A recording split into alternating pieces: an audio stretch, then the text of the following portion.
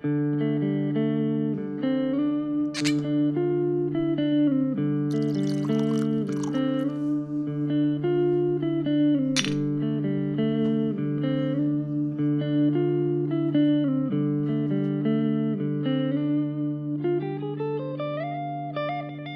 Sam Adams glasses where it's on the inside. But they, What's the Sam Adams glass look like? on the bottom of the Sam Adams glass, they laser etch. What's the significance there? It's supposed to be some kind of like it's like a physical, like it's nucleation. So like it gives a point for You're just not gonna throw nucleation Yeah. at me and then it's I need you. it's like A backstory of what nucleation means. it's a physical reaction. So like Now, when you say reaction, Right.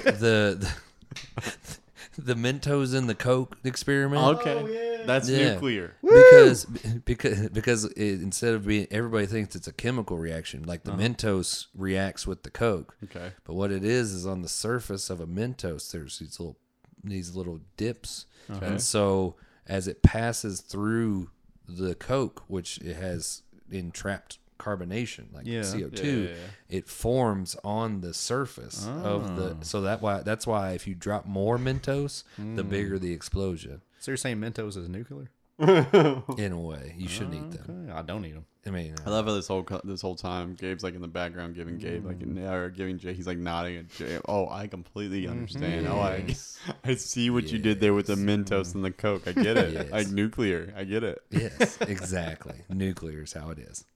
With that, welcome to this week's episode of Bourbon and Bullshit. With me as always, my name is Todd Bailey. With me as always to my left, Mr. Jacob Morris. Say hi to the people. Hello, everyone. And in front of me, and on that incredible introduction to the guitar, we got that's Mr. Gabe Goforth. Mr. Gabe, say hi to the people. Hello. Good. So today we want to do a little something different for you today. We want to talk a little bit about prohibition and maybe the things that went along that. Kind of what was going on in the world at that time. Maybe why they did it. Maybe if it worked. If it didn't, clearly we're drinking now. So it didn't. I don't know if you know. Didn't last. Didn't last, right? And then we're also going to be drinking Old Tub today. And we'll do a little bit talking about Old Tub itself and the reasons why we chose it. And I'll tell you a little story about Old Tub. This is how I found it. And Jake, I know you do the same thing. Mm-hmm. Sometimes when it comes to bourbon, I get tired of hearing about, you have to try this, you have to try that. What I like to do is every now and again go out just to the liquor store. And this time I went to, I think it was Total Wine I went to, the time that I found Old Tub. I went in there and I was like, I'm just going to find a bourbon. Literally going to look at the bottle. That's what I'm going to go home with today. I know we've all kind of done that before. Oh, yeah. One day I went in there, I was like, okay, I'm not going to look at prices. I was going to go look at the label. It was the little stumpy bottles, what they had. Short, squatty fella. A little short, squatty one, man. I love the bottle. I love the make of it. And I grabbed it. And it ended up being Old Tub, which has been incredible. And then I found out it's a Jim Beam product, which I was never a big fan of Jim Beam until this came out. And I'm telling you, I really, really love Old Tub. Oh, yeah. I really do. And go ahead. At the price point of it, it's like I think the fifth of it is right around $19.99, which goes to say, like we said, doesn't matter the price of the bourbon. It's all about what it tastes like. Oh yeah, and I mean it's good quality, and I mean based on our opening episode, everybody knows my feelings about Jim Beam. Mm-hmm. We're not friends. In 4 years, never have been. That's right. But from the beginning. But they've redeemed themselves. They did a really good job. They did a really good job with this, and just given that old feel, which the unfiltered sour mash, all the good stuff, right, just going in the bottle. Yeah, it's now amazing. Sour mash. You say sour mash. Yeah, maybe we should go over a little bit about sour mash, what that means, and then with that you can probably go ahead and hit the mash bill. Yeah. So we can go ahead and the mash bill on it is it's 75% corn, 13% rye, and then 12% barley. Mm-hmm. So it actually equals 100, unlike some of the ones that we've read before. So that's right. The math it's amazing. It makes it so much easier to remember what it is. But yeah, as a sour mash, it's a process of at the end of each batch. During the fermentation process, it's saving a little piece of it. Okay. And so it's taking the and that's, when you think mash bill, it's what you put into actually creating the alcohol itself. Yeah. And so there's a piece of it that's left over, and it's soured, but it contains the bacteria that helps ferment and create the alcohol. And what it is it's taken from batch to batch, so it maintains, not only does it maintain the actual bacteria itself, but it maintains the batch as a whole. Right. So it helps maintain consistency. Consistency reigns supreme, right? And it smells. It's when you're. I mean, just smelling the mash itself is like intense. Sure. But like the trub or the actual what they use to put back into the next batch. Yeah. That's a whole intense. Next level. It's intense. Yes. So with the sour mash, before they started using that, it was the sweet mash, I'm guessing. So before the sour mash held the consistency, was there actual brands before that you could like tell, like, well, this is this certain brand, because there was no consistency to the actual bourbon? Oh, I see what you're saying. I'm not 100%, because if I remember correctly, what it typically was it wasn't more brand, it was more just it came from this place, or this guy has the best recipe because of his product, as far as, or is it the corn and the barley and the rye that he's able to produce on his property. I feel like that had a lot to do with it. Okay. Yeah. But I don't really recall, I mean, there being like actual brands. It was more based on historical documents. It would always say they would always just give so and so bought so many barrels from this city. Yeah. And it never really specified, because I guess it was just that's the ink they used to, the feather. Yes. Dip it in the ink. Oh, was that when the feather was used? It was written on that. I was wondering when that. Yeah. Thank you. Was it? Thank you, Todd. Little historical fact.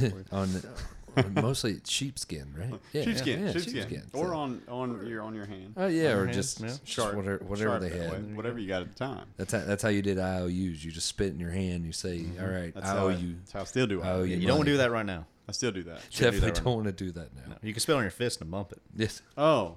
You want to do a little fist bump? No, that's disgusting. No, you shouldn't do that either. Ebola elbow. It's all good either way.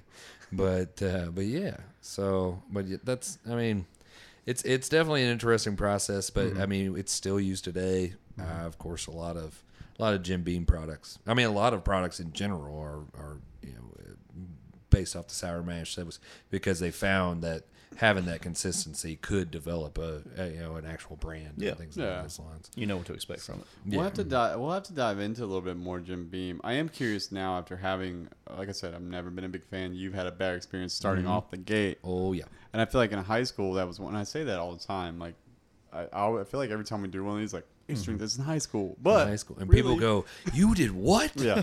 But really, Jim Beam was one of those that I used to drink back then. And I think that's still what I correlated with. I don't correlate it with quality. I correlate it with, let's just get me as drunk as I possibly can right now. You know what I mean? Right. So I'd like to do a deep dive into it, because I'm telling you, this bourbon it's incredible. I love, anybody asks you, this is probably my, I'd venture out to say it. Next to that 1910, this is it's probably my favorite bourbon out right now. I'm telling you, man, I love it. I do. Yeah, I'm not really, like, I'm new to bourbon, as I said earlier. But yeah, this one, Old Tub especially, it's definitely one of my favorites I've had. Yeah. My favorite, though, so far is that Rabbit Hole. That's here that we have. That's a good one, man. That one, then Long Branch. Wild Turkey Long Branch. Long Branch is good too. We've got some surprising ones that's really been nice for me. It really has. We've definitely come up with a handful of ones that turned out way better than I was expecting. Yeah. At all. Yeah. I mean, and this one, of course, being at 100 proof, that also is something that you have to remind yourself that. So if really do. It's 100 proof, at least if it tasted bad, you wouldn't know that after a couple of drinks. Exactly. You kind of forget the taste of it. But with this, you don't have to, because it does taste really well. Yeah. And with that, do you want to talk about maybe what some of the reviews have said? Like what you should expect? Tell me what to expect, Gabe. Okay. I'm going to tell you what I got. Are they as light and wonderful as ours? That's what we... They're probably a little more professional than ours. Nah. Yeah. Because I don't know if I can. Doesn't make them more right. I don't know if I can grasp these notes myself. Let me hear what you got. But this is from BreakingBourbon.com Okay. and their review. The nose starts off with simple sense of oak. There's oak. There's Got oak. it. You can taste oak in there. Got it. And a little vanilla. I don't know where that comes And just from. a hint. I wonder Now, where they this is get the important. oak. I wonder. This is what you want in a good bourbon, apparently. You want a good hint of hay. Hey, Not a smidge. Hey, is Hint it? Well, of we hay. are horse Hint. country. You think There it you go. comes from? It might be. Okay. You It mean might be down that at the- unfiltered flavor, too. You mean out at the farm there, the hay barrel you see out there in the field? Hay barrel, yep. Same one. I think it Wonder how many is. people tasted that. Well, we're tasting it right now, apparently. I've had hay in my mouth. Oh, Not there gonna you lie go. to you. It's been a thing. I've chewed on it. yeah, no. Chewed on it. Picked I my teeth mean, with it. I just can't make the connection. I So really can't. what do we taste? Let me grab my glass here. Let me taste Tell you it. what I don't taste is I a really little swig. don't. I don't understand the hay. I'm telling you right now. Get the yolk. Yeah, yeah. There's I don't know what the hell I'm tasting. It tastes like bourbon. Like, my tongue is not sensitive enough to say, now hold on a second. Is that a maple leaf? is it Is this Canadian? Right. is this what where's this mulch flavor Yes. come from? I know. Like I'm not That's sure. from the world.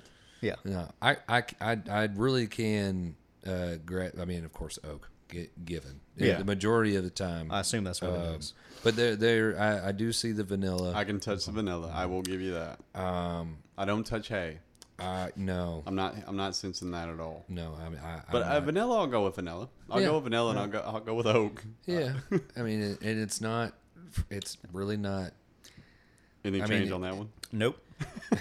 Still bourbon. Still bourbon. Tastes like alcohol to me. Yeah, well, and that is the good thing about it. It's not like super hot. Like No, it's not. I don't get that real boozy, that boozy flavor. That, No, it's like you you're, know, it's like a you're lot- drinking something. Yeah. Yeah, Absolutely. it is very well balanced. Yeah. and it has a good character to it, and like the full bodiness of as far as you can definitely tell the unfiltered aspect of it, where it's trying to give you as much of the true The character, natural, what it actually is. Yeah, the true character of what the bourbon actually is.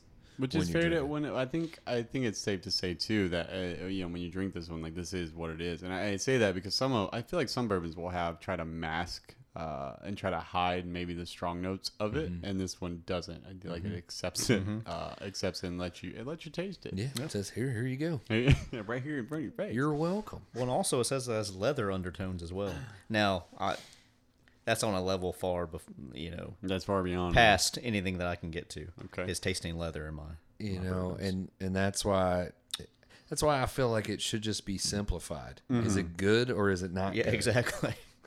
What exactly. do you really think about I think it? if you roll 19 notes out of there, then you're doing something wrong. Yeah. I think you put 19 notes in there, you've got yourself an old fashioned. Well, you need yeah, to change it. yeah, you were just confused. You know what I mean? A little muddled cherry in there. Yeah.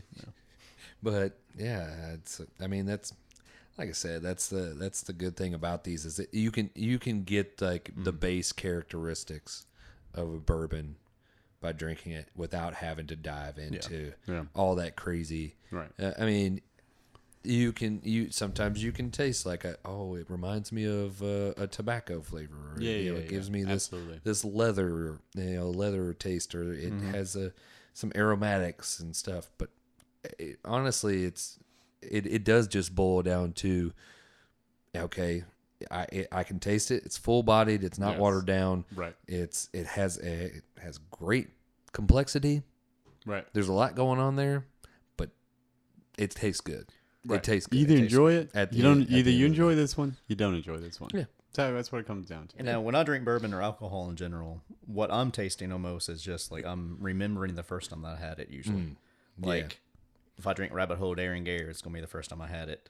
Right. It's gonna be when I drink Kentucky Gentleman. It's the first time I had it. Like, and that kind of dictates the taste of it as well. Yeah. Right. If it's a good experience, which I guess goes along with anything as well. Yeah, 100%. And That's why it you takes back. you back, right? It's like it's really weird to say, but it's like the first day of school again, right? You know, it's like when Right. you're gone from school for the whole summer, and all of a sudden you come back. Oh yeah, this is it. This is what school smells like. And of course, that goes away after day 2. Yeah. And then you go, oh yeah, I remember why I hated this. Yeah. place. Yeah, absolutely. Yeah, but bourbon has a different, but it does the same thing, right? It's been so long since you had it, and every time I have a bourbon bourbon. It depends on, like, it's the same thing with beer, right? Me and Yeah, you enjoy, and all three of us will enjoy a Miller High Life from time to time. Yeah, and it we takes me back. understand that it's not the premier of beers, right? It's not the best flavor that I've had. But for me, it will always go down as one of my favorite beers because of the memories that flood back to me every time I drink one. It's all about, and that is actually, I feel like that's something that, you know, as a human being, having the ability to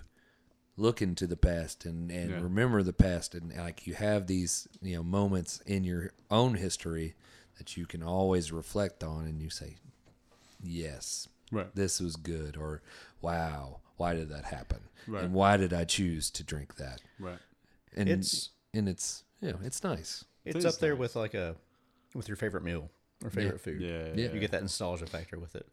And with the alcohol portion of it, I think that's one of the reasons, since we talk about Prohibition, why Prohibition just did not work. Right. Because people wanted that escape for one thing, but they also wanted those memories to come back, like it's the good times. You don't have to think about being in the Depression at that time or being in the Civil War. Yeah. Since Prohibition basically started in the mid-1820s. Right. Kind of canceled itself out in the Civil War era. And then came right back, though. It went through a lot of hard times in America. Yeah. And that's the thing. It's like I said, you know, it's you're able to reflect on these things. We have something like that for you. Yeah, we have something like that in our, you know, society and in our history as a country. Is, you know, we can look back at, you know, why would they do that? Oh God, like, but yeah. Right. Well, it's a thing too, right? But now, originally you said that it originally started in the 1820s, right? That's when the first, hey, let's do this. What was that about? So it was the American Temperance Society. Okay. It was formed back in 1826.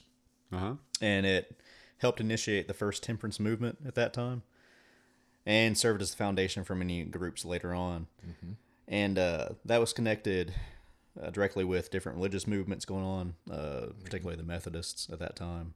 The women's suffrage movement got involved as well. That was in 1873 is when the Women's Christian Temperance Union got involved. WCTU. Yep.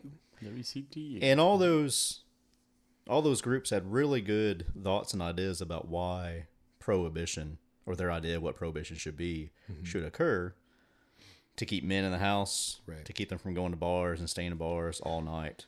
Right. To save money, to stop spousal abuse, which was a huge thing back then, because back then divorce wasn't allowed. Yeah, so you're just in it. Like, Yeah, whatever it is, you whatever have you to stay decide to do, into you're stuck there. Yeah. And if you got this guy, this excuse my language, asshole husband that comes home every night drunk from the bar, the saloon, or what have you, and some people just had to keep dealing with that, right? And that's What are one of you the things gonna that do? sparked women's rights movements getting into that, saying that, hey, as a woman, you know, we do matter. This matters. We should be on the same level. Right. At least to vote as men should be. Yeah. But even in that time, it was people are there. And then incredible backlash to it. Isn't it incredible to think kind of where that is, where it was then, and like where we are now, which maybe it's still not where it's still not where we need to be yet. No. But to even think Right. about it being an issue back then it absolutely blows Oh, my yeah. mind. And these women, they definitely protested outside of saloons. It became this anti-saloon movement that And when you occurred. say saloon, you talking about the saloons that we think about from like the old West, right? Yeah. Those kind of saloons. Well, and that's the funny thing is saloons and taverns actually the historical aspect of them is that they were meant to be gathering points for a lot of, because especially during the times when there were a lot of immigrants, you know, so you had a lot of people coming in from you know, Europe, that, you know, they were just trying to From Ireland. they're trying to get away all from over famine, they're trying to get away from, you know, their governments, they're a lot of them knew what America really was like. You know, there was war going on. Yeah. There's a lot of, you know, industrial revolution. Like, everybody's working in factories. But they knew if they came here, they could find a job. They could do these things. They could be with family. They could start anew. And so the idea was that a lot of, like, saloons were places that they were just places that you could meet up with people from your from your like home country. Yeah. Oh, okay. And so a lot of it was you're gonna go here, and then you're gonna find somebody. You're gonna go to this one saloon where you're gonna find somebody who's from Poland or somebody who's from Germany or from Ireland, and you're gonna go in there, and it's like, well, hey, I'm amongst my people. Right. I can feel comfortable, and This is where I belong, kind of thing. and it usually what happened was they would take a break from work. Mm-hmm.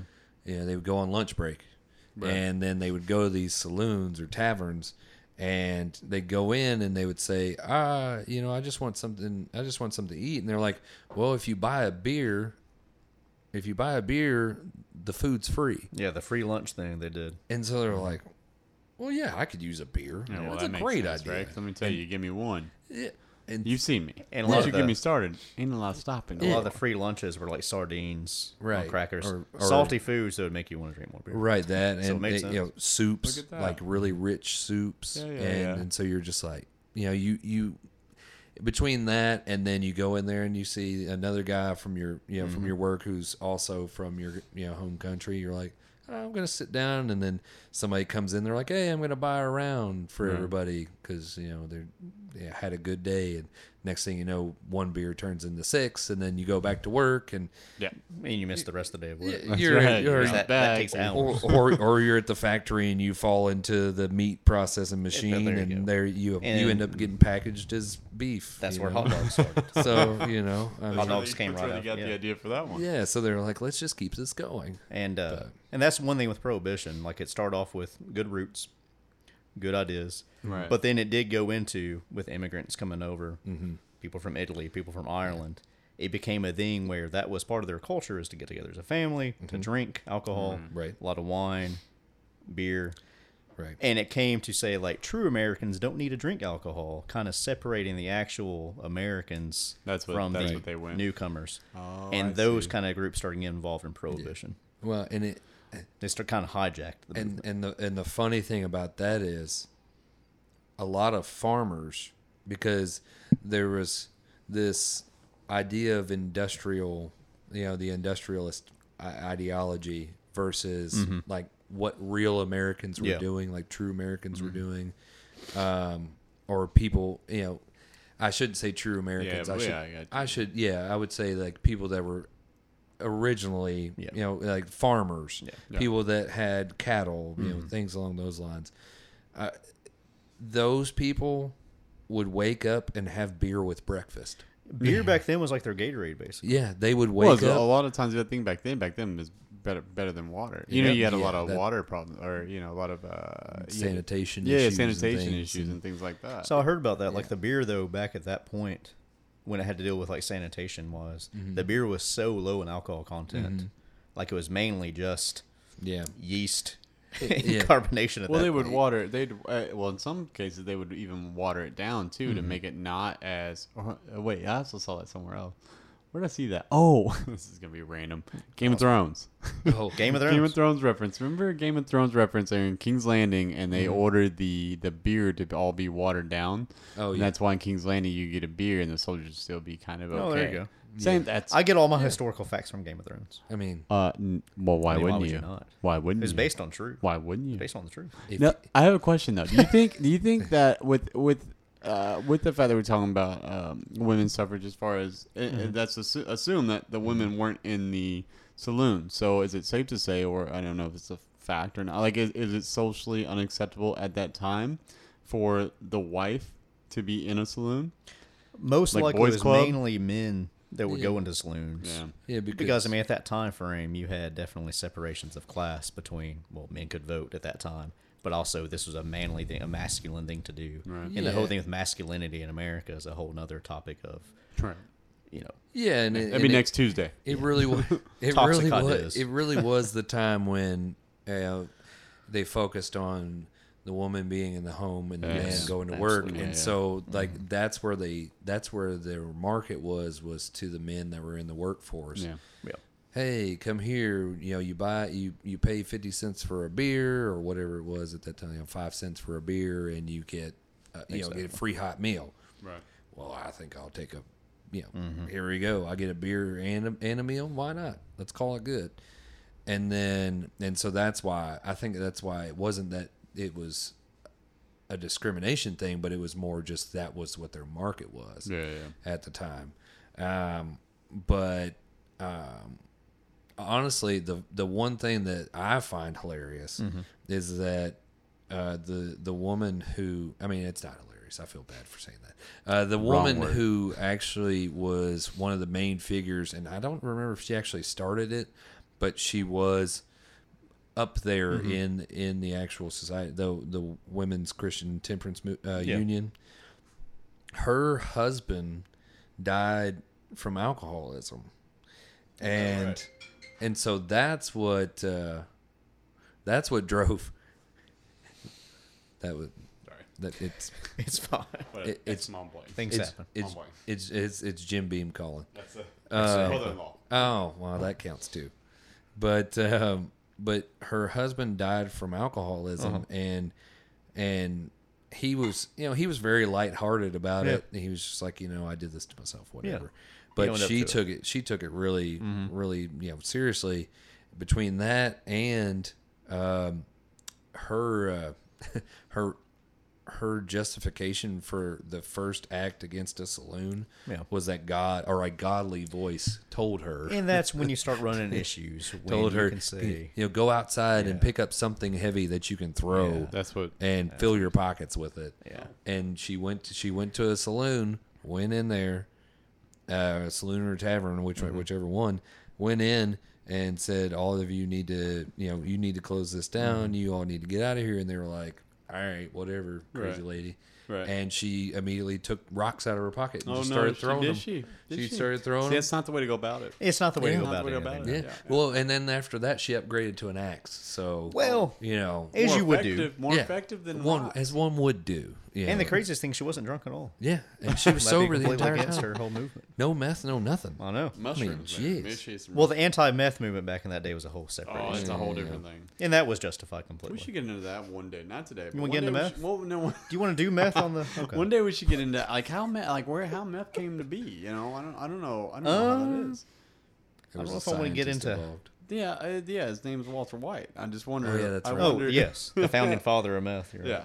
I'd like to get it. One day we'll do a deep dive into into meth. Let's do a deep dive into some meth. Just not face first. Just not face first. Sometimes, not That's terrible. So Jake being a chemist here, though. Yeah. Well, that's what I was getting at. Jake, just make it. You could. You can make us a batch. I technically could. A virgin meth. Doesn't have to have anything crazy in it. Just leave out the Drano this time. Yeah, I was gonna say. I don't. Anything that contains lithium, I don't like handling it. Yeah, you should. And that is one main component. For the reaction to take place. So that's one thing. We won't stay on the topic of meth, but when I see the people that are arrested for using meth, I'm like, there's no way. Well, I guess these are people buying it. Mm-hmm. But how are these people smart enough to actually have like a laboratory kit and sit in there and actually cook this stuff up?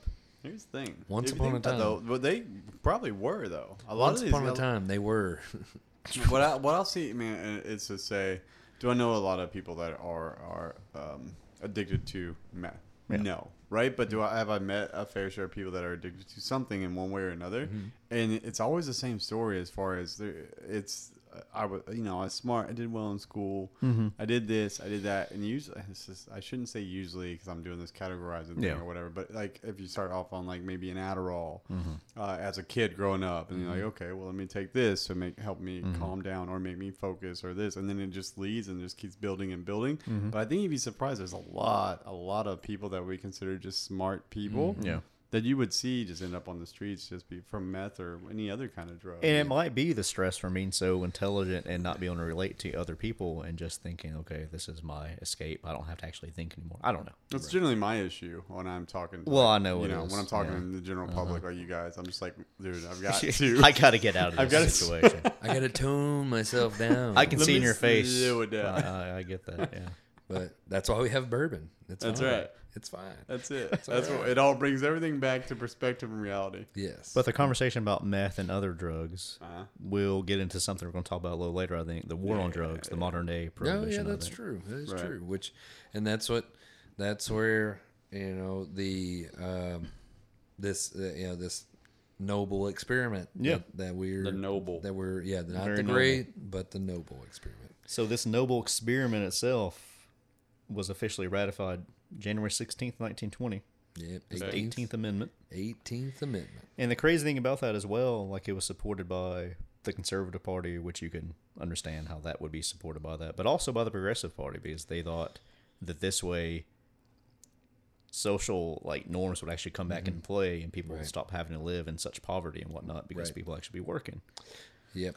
Now, was it from the very beginning, that day that you just said, is it, hey, this is stopping now, or was there a weaning off kind of process? No, what actually happened was they allotted people a year. And it wasn't a weaning off process because what it is that it was the manufacturing, transportation, as in import or export from the United States was completely illegal, prohibited. Okay. To have it, and to use it was not. Okay. Which is the funny thing about it was they put in a little loophole, which a lot of people took advantage of, like J.P. Morgan. Who else? I think Vanderbilt was around at this time. A lot of the higher up guys they said, okay, yeah, sure. You give me the guys who read the fine print. Yeah, okay. I'll figure this out. And so what happened was it was written in there that they had within a year from the date of ratification of the amendment, you could purchase as much alcohol as you possibly wanted. Loaded up. And I can't remember who it was, but somebody bought thousands of cases of champagne. Right. They bought, they went out and bought, thousands of cases of whatever they could find. Right. And so if you were the ones that was fortunate enough to have enough money, one, and have the right people to talk to in order to get it, you basically had you built a wing on your house. Right. That's right. To store your alcohol, yeah, specifically. And I mean, like you establish wine cellars and things like that. Which also shows how something like this also parallels with the war on drugs. Yeah. It with cocaine, you could say the wealthy people are going to use that, even though it's frowned upon. Right. Use of crack and everything else. Yeah. But the wealthy class at this time could buy all the alcohol they wanted to. Yeah. And keep it and use it and party. Yeah. The working class, the ones that are actually going to the saloons, the one that actually need a drink, they're never going to have it again. Right. Yeah, and it's kind of and it's funny because you saw a lot of people that were like, man, I really could just use a beer. Yeah, I just really. We've all had a day like that. Man. I mean, I feel like that's an everyday thing for most people. But it wasn't. They were asking, I need to go get hammered, or I need to, drink myself into a stupor. It was, I just need to go to my home and drink a beer, unwind for the day. And absolutely, we know now that there's absolutely nothing wrong with it, thanks to science. Yeah, right. But it's the fact that they had this stigma placed against it. That, well, as you were saying as well, a lot of this back then wasn't based on science. It was based on God told me this, so it has to be true, and you have to believe me, or otherwise you can get a rock through your window. Yeah, exactly. Yeah, or an axe. Yeah, I'm gonna take an axe to your bar and all your furniture. But it's to say too, there is a logical standing behind it too, right? I don't, maybe the way that they did it, maybe not agree with, but at the same time, like there's a point that you have to do something, right? Like it's still not okay for me to wake up tomorrow morning, go have 3 beers, go to work, and then have a beer at lunch, and then go home. Like, you know what I mean? Like, I can get why you say the noble experiment, right? I can see the point behind it. Did they go about it the best way? Probably not. Probably. Looking back, no.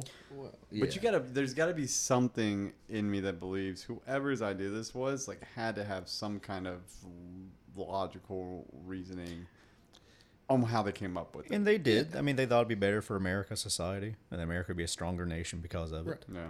And the marriages would be stronger, families would be stronger. But Yeah, between that and then, I mean, of course, you had people like Henry Ford that were stepping in and saying, I think we had talked about it before, how, he was just like, it's killing my production. Yeah, and, it's just like, killing my production. Some guy's going to, put a bolt on wrong, and then it's going to kill somebody. which I'm sure has happened. Yeah. Probably happens today. That's right. Yeah, I mean, they made the Pinto at one point in time. Those things blew up. They did make the Pinto. So, it was made of flint, wasn't it? Yeah. So, but Matchbox. But I mean, you're right. There's a lot of thought that probably went into it that maybe this will be good, because I mean they had proposed, okay, well, people dying from, people being alcoholics is going to go down. People that are dying from cirrhosis are going to go down. People,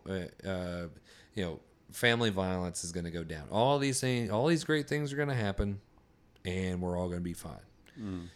Granted, that's not what really happened.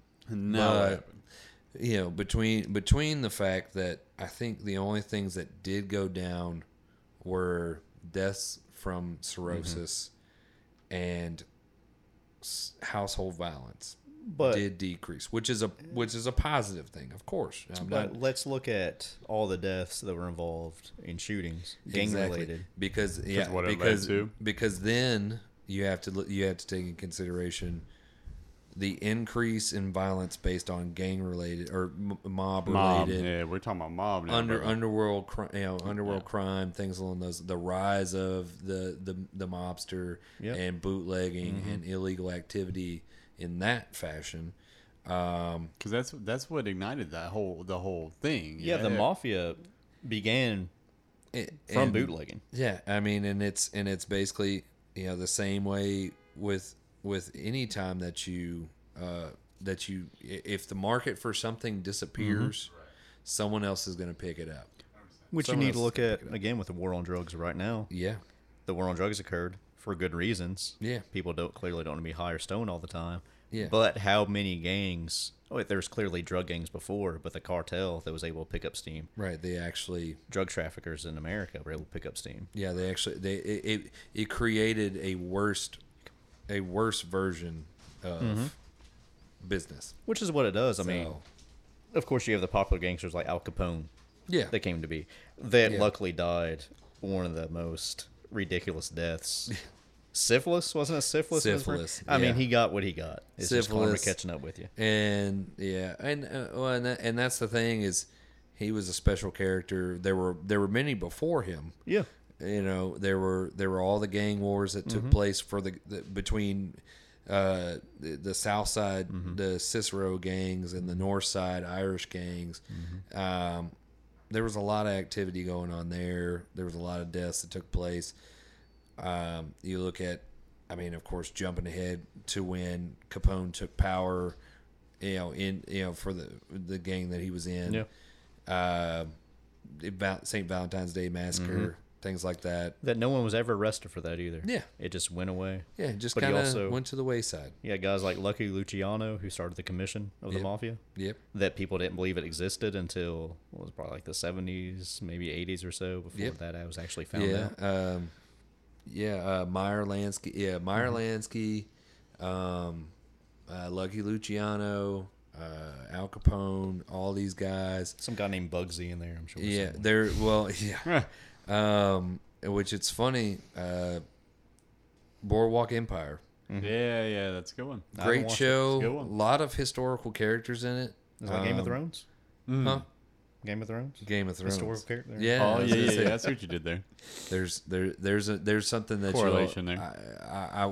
Death to 2020. You all have to watch it. Nookie Thompson. Yeah, I need to check that out. Satire at its finest. Black Mirror creators. Oh, fantastic! Yeah, did a great job. But the funny thing is there was actually a person in Atlantic City. Not his name wasn't Enoch Thompson. Yeah. I think it's Enoch Johnson. That's what he's based off of. So he's I think it's supposed to be based off a historical character. Not nearly as I guess high ranking as Nucky was. Yeah. But still was affiliated with all the crime and whatnot. But as far as the other thing with the as far as bad things that came along with the prohibition, talk about the gang crimes and all that, but also alcoholism didn't go down. No, it went up. Alcoholism went up. Let me tell you right now. Coming here today, tell me I can't drink something. Yeah. I'm drinking all of it. Yeah. It's the same, and that's where you're gonna find a way, especially if someone's telling you. No, it's the same thing that happened in the war on drugs, right? Everybody's like, yeah, stop it. But anyway, we'll get into war on drugs later. But like you said, if someone comes in here and tells me you're not drinking beer or bourbon anymore, I'm gonna find a way. And if not, I'm gonna make a way. Yeah, and that's the reason why a lot of people had bathtub gin, and Which is why we got Old Tub today. And house-made stills and things along those lines. I want to talk about bathtub gin for a second because we talked about what the oak, the hay notes, of Old Tub. You said that with a face. What notes do you think they're picking out from that bathtub? Enamel. Yeah. Enamel. Grout. Ivory. Some hair. Salt. Maybe salty. Somebody probably clips their toenails. That's disgusting. You think they're actually putting in the bathtub? Well, I guess they would because no one had 2 bathrooms at that time was making this shit. I was gonna say if they could afford that, they had already bought their year's worth of the stash that they needed. So bathtub gin itself, I mean that's just a blanket name for all the bullshit.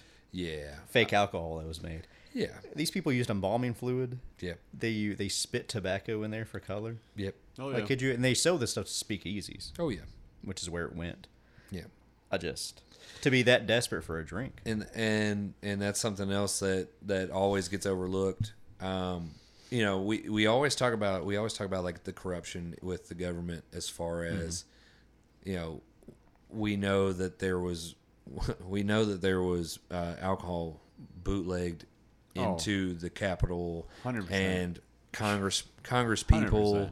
Well, I guess at this point in time I've been congressmen. Yeah. I don't have to be politically correct at this point. Well, at that point you were. Yeah. So you were correct. But congressmen and even presidents. President Hardy. Yeah. He offered pardons and paroles. Yeah, and it was rumored that he died at a speakeasy. Mm-hmm. Oh yeah. Or died at a saloon, and they carried his body back to the White House through the underground tunnels that were there. Like it's just all these who was the vice president at that time? And then he would be like, "Are you serious?" It was the guy who tried to track the president. bro, tone it down. You gotta stop. Tone it down, son. You gotta bring it. it. You're at 12. I need you at like 7. I picture whoever that man was being like a John Goodman and Aviator or Aviation. It was that movie with the alcoholic pilot. And he had to wake him up. Oh, yeah. Because he had to go speak in front of, I think. Tom Hanks? The one with Tom Hanks where he lands the plane? No. He's drunk? No. Yeah, that's Sully. Oh. What is it? Oh, that is Sully. He was drunk, though. Because there was Sully, and then there's the one with Denzel Washington in it, but I don't know. It was Denzel. I think it's called Aviation. It's called something like that. As you could not. Yeah, he's on something. Yeah. But yeah, I mean, between that, but also not only the corruption in the politics as a whole, but the fact that in order to make it to where people would, because this is where denatured alcohol came from. Yeah.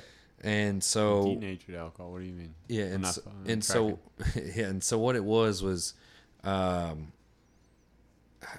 can't remember exactly what it was, but they would basically make it to where it was alcohol that was not pure in its form, right. So they would add small amounts of this, small amounts of that, I got you, and it was like methanol and I can't remember, like all kinds of ethyl acetate, like all kinds of stuff that's not meant to be consumed. It was leading to like paralysis and blindness. Yeah, and death. and so that's what everybody blamed. Don't get me wrong. If you drink moonshine that hasn't been distilled properly, the reason why is because a lot of these compounds still exist in that actual in what you're drinking. So when you say moonshine wasn't distilled properly, you're bringing them Everclear now. Well, that you can buy. I mean, granted, at the same time, you're definitely not supposed to drink that. No, you shouldn't. Yeah. I mean, you can. You can. We should. You can in small quantities. Anyway. But it's still not good. But what it is there, you have ethanol, which is what is in alcohol. And then what they were doing was like I said, they were adding all of these different additives. Methanol was one of the big ones, which it was funny because when they would add quantities of it, a lot of people were mistaking methanol with let's see. Hold on. No. Yeah. Methanol with menthol. That's what it was. They were adding menthol. Completely different. Yeah, they were adding menthol, and they were mistaking it, and so they were like, "Wait, it's a bad mistake." It turns out this is something bad. You should mistake. Yeah, something's not right. Yeah, and so not safe for consumption. So what would happen is they had denatured alcohol, and what would happen is whenever they did that, like a lot of the bootleggers and people that were producing, trying to sell to all the different bars and saloons in other countries or anywhere, just where to make their money and get it out there, they would take this denatured alcohol and they would quote renature it, and they thought they were distilling off all of the they weren't bad components. Yeah.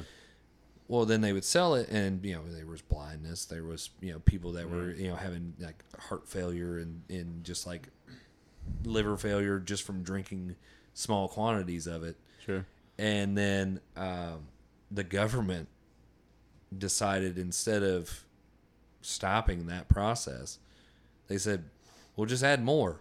It's fine." Right. And so instead, they added more of these additives to the denatured alcohol. But that's even that's what ended up killing more people that way. So not only did you have the crime was killing people, right? You had the government was adding all these things, all these different chemicals that weren't supposed to be consumed that were killing people. And so the death toll was rising, and then you stop people from dying from cirrhosis, but you kill them by poisoning them. It's even worse.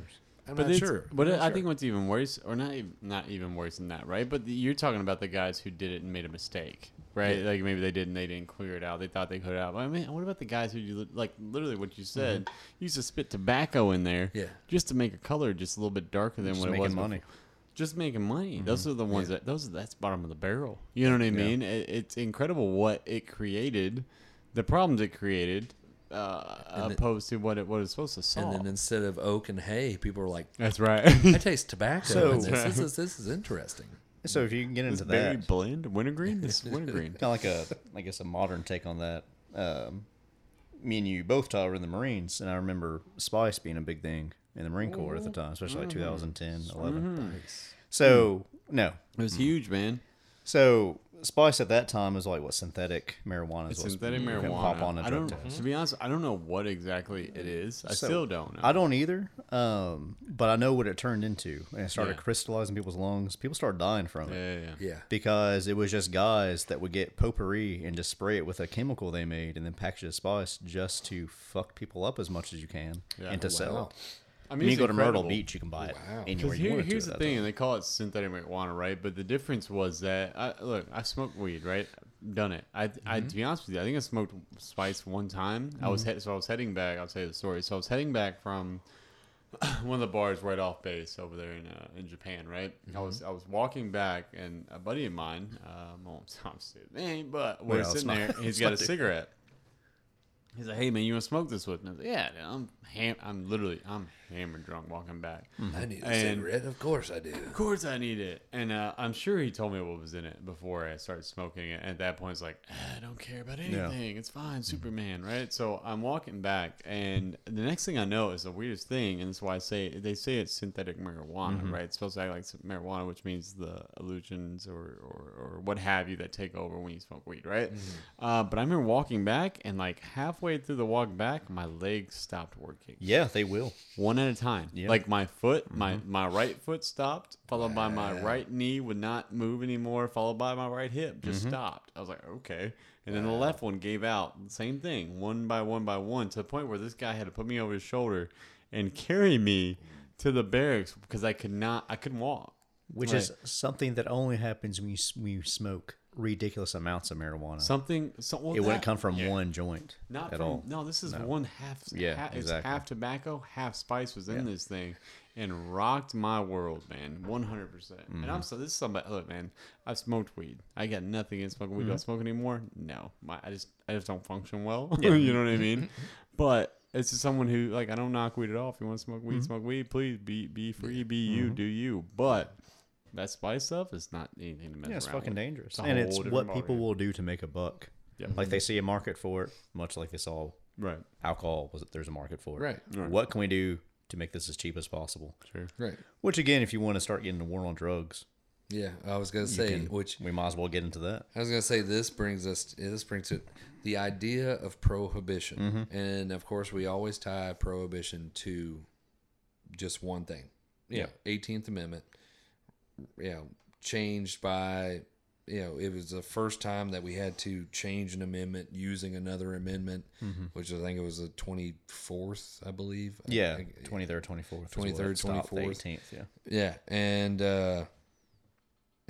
so we think of that as far as, okay, the act of prohibition, we always just refer to it that we deal with prohibition now. Yeah, it's ongoing. And it's a constant thing, and it's prohibiting, just the act of keeping somebody from doing something. That's what it is. And so we have the war on drugs, which started, you said, I know it was under Nixon. It started in 1971. Yeah. Was when it actually officially went into play. So you think about this, like it started back then. I could see where there was kind of the same demand for change, and what they saw were issues and the problems it may have created. But so even back then, when which Nixon's obviously a racist piece of shit. I mean, you can say that. But like even back then with the subplot, that reminds me of something else during. Hopefully, no one listens to this podcast is a Nixon fan. If I'm offending any fans of Nixon, good. Peace fingers. But anyways, peace be with you. The deuce hands. But just like Prohibition started, well, not when it started, but when it started actually taking big leaps. Groups got in there that was racial tones against immigrants coming in. War on drugs also started with racial undertones towards inner city communities, right? Using crack because it was a cheaper form of cocaine to make. Right. When I don't know if Nixon did cocaine or not, but a lot of politicians, a lot of the wealthy class at that point, he did have the nose for it. He had a messed up nose for it. God, but they would use cocaine. There, didn't it? So there's a lot of similarities in that, right? As far as what corruption goes into, because that was something that I mean I know we didn't really touch much on, but yeah, it if you look at what took place, not only leading up to, but then also during Prohibition, you look at World War I, where everybody hated the Germans at that point in time. Yeah. I mean, I'm not saying that people don't hate Germans now, but I'm saying the majority of the people then there's more of a reason to. You sink a boat. Wait, granted, you sink a boat full of I think thousands of people that was supposed to be unsinkable, and it just happens that there was 1,000, a couple hundred. I can't remember exactly how many. There were a lot of Americans on the boat. Yeah, it's gonna make a lot of people upset, and so it not only was the hate of the Irish and the Germans and the Polish and everybody that wants to come over here. That of course just pushed it over the edge, and that was something else that I didn't get to mention before. Was a lot of prohibition was backed by the Ku Klux Klan. Yeah. The Ku Klux Klan. They That's kind of always took a it tongue over. Doesn't even twister. sound right coming out of your mouth. I don't even like saying it. That's why it's so hard to say it. Which is strange because a lot of, Germans are white people. Yeah, and it's funny. It's funny that Hitler had the same ideologies as the KKK, but they still like. That is strange. A whole different All pieces ballgame. of shit. Whole different ballgame at the end of the day. Pieces of the puzzle Right. together. Yeah, Fuck off Nazis. And the majority of them, I'm fairly certain the majority of them are of Irish descent, but whatever. Who's to say? Who am I? Who am I? But that was the big thing was it was very similar to some situations now where these are terrible people, but if they're going to back my ideology, then I'm not going to tell them they're bad. Yeah. Right. You don't want to ruin your base there. You don't want to, you don't want to, and those people are going to vote you back in the office so you can continue to create these situations that we're in now. And then they just kind of do whatever they want by destroying things, killing people, hanging people in the street, tearing down businesses, not only of, and that was the bad thing, was it was not only of immigrants, but then they took it out on the African American community. Why? They decided that they had something to do with it. It was absolutely unnecessary. It's the American way of always looking for a scapegoat. Yeah, that comes into play. Yeah, if you're not American.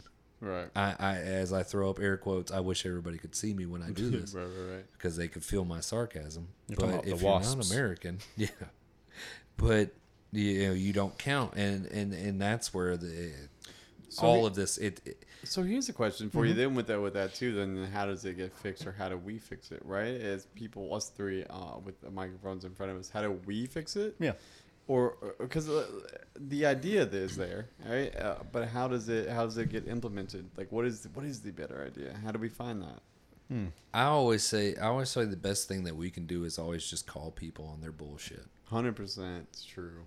Is and 100% and true. I mean, and it's and that's the general basis of it, is that if it's something that's not right, you have to say something. Got to say something. You can't just expect everybody else to handle it for you, or you just move on about your business. We don't really have a platform.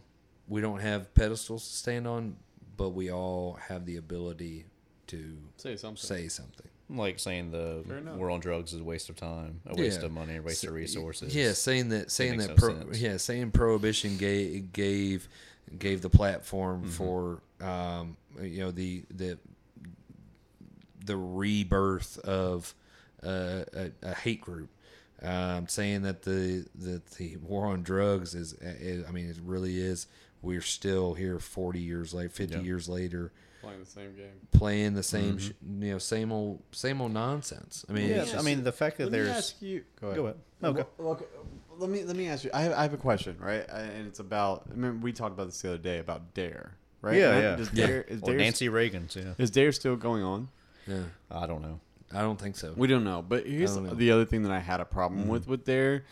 I didn't know what like a joint was until DARE told me. I didn't know what drugs were until there was a lion with a DARE T-shirt that told me that drugs are a thing. Now, I'm not saying that led to a lot of people doing drugs. It didn't lead to me. That's not what did it. But it also, it's a question on educating children to what something is and making them curious, or you're telling them something so they don't do it. So I don't know how it works. It goes in the same thing with like sex education in school. It's telling children tricky. that didn't know about sex really beforehand. That was a weird class. And then don't do it. Yeah. Of course they're going to do it because they're human beings and they're going through put it in their head. Adolescence. It really is and that is the thing about the whole idea of prohibiting something. Yeah. It's the demonizing of a certain act or a certain object or a certain substance that makes people want it that much more. It really is. I mean, it convinces people that you really need it. Yeah. Which is why it's funny. I'm telling you, you shouldn't do it, but if so is you're that but if you have you ever done it? Well, no. Okay, well then how can you tell me that something's wrong with it? Right. Well, and it's like, well, what if I go try it? Yeah, I'll tell you. I'll tell you whether it's good or figure bad. out what's wrong with it, and then we can decide. That's how at the end of the day. That's how Walter White started. Exactly. Go ahead. And don't get me wrong, it's not acceptable in all situations for anyone who's listening to us. There are a lot of things that, you shouldn't do. Right. Like murder someone. Don't do that. That should be number one. Or number two. I don't know. Like, heroin. Number three. Heroin's not That's cool. number three. Shouldn't do heroin. That's number three. If I could give you a dare class, the first rule would be don't do heroin. Yeah. That should be the But that should be the only rule of dare. Do not do heroin. And I mean, I don't remember exactly, but was Eric Clapton? We were talking about him earlier. I wish we. Oh, about his expensive ass guitar. Yeah, about his $3.5 million guitar. Which I'm sure that Gabe, is a Stratus worth which every Gabe bit. also defended, but also said that he wouldn't buy. Yeah, in the same sentence. In the same sentence. I mean, don't get me wrong. Great people do these things. He did have the song Cocaine. Yeah. Yeah. I mean, they do some things. Some things are questionable. So when it comes to like music and arts, I think drugs play a huge role. 100%. In creativity. Yeah. 100%. Murder is bad though. Murder is not playable in creativity. We can move beyond that, but like there are certain things with drugs, with drinking, with all these different things that have been prohibited. It's questionable. Yeah. It is questionable. But with drinking too, you went so even prohibition, right? That's where the speakeasies came from. Yeah, and I think it'd be first off, I do think it'd be incredibly cool, and I know there's some out there. I wish there'd be more often though, that there would be speakeasies out there, a place you can go, just a back alley, because that's what we like, right? I think that's the reason why we like dive bars. Yes. It's the same concept. Like, hey, we're here. Not a lot of people know about it, right? But I'm here to have a good time and have a good time for myself. But that's also to say that that's where to hit what you said, music came from, right? So I don't know if jazz has the not rebirth, but the birth that it does. I understand that jazz was around before, but I don't know if it has the resurgence that it does without prohibition and being in these speakeasies, being this outlawed kind of music that you know what you only listen to if you're hip, if you're breaking the rules. Yeah, it was the rock and roll of the day. Breaking the rules. Mm-hmm. That's how you get to the jazz, right? You're getting pumped up. You want the cigarette, you want the cigar, you want the gin, you want the martini, you want the whatever the guy's pouring in your glass, and you're just throwing just give it money to me, at man. him. I don't care what. Just give it to me. Yeah. So. Right. Yeah, but. And jazz does make the perfect music to drink too. Oh, it does. Get yourself a glass of bourbon, a cigar. Mm-hmm. Put on a jazz record, hopefully vinyl on a record player. Here you go. Now we're fantastic. talking about some stuff. I got a cigar box right there. Getting down. I only got one cigar in it though, so we're all in trouble. And if you guys didn't know this, Todd is a bit of an antiquer apparently. Oh, I am. You want to tell us about that? What? What was it that you found? The phonogram. Well, he's gonna have a jazz record on that phonogram. Here you go. So here's the thing, right? So I went looking at this old. I am an antiquer. I go and find. You'll ever come into my place, which you are all invited. Kinda. It's a small room. That's terrifying. But I like older things. I think the craftsmanship in it is incredible for one, and for two, I just like the things were built to last, and I like the look of what they were. But we went to this music shop to go find a turntable or record player, something we could hook up to a speaker to have some. We love records, we do.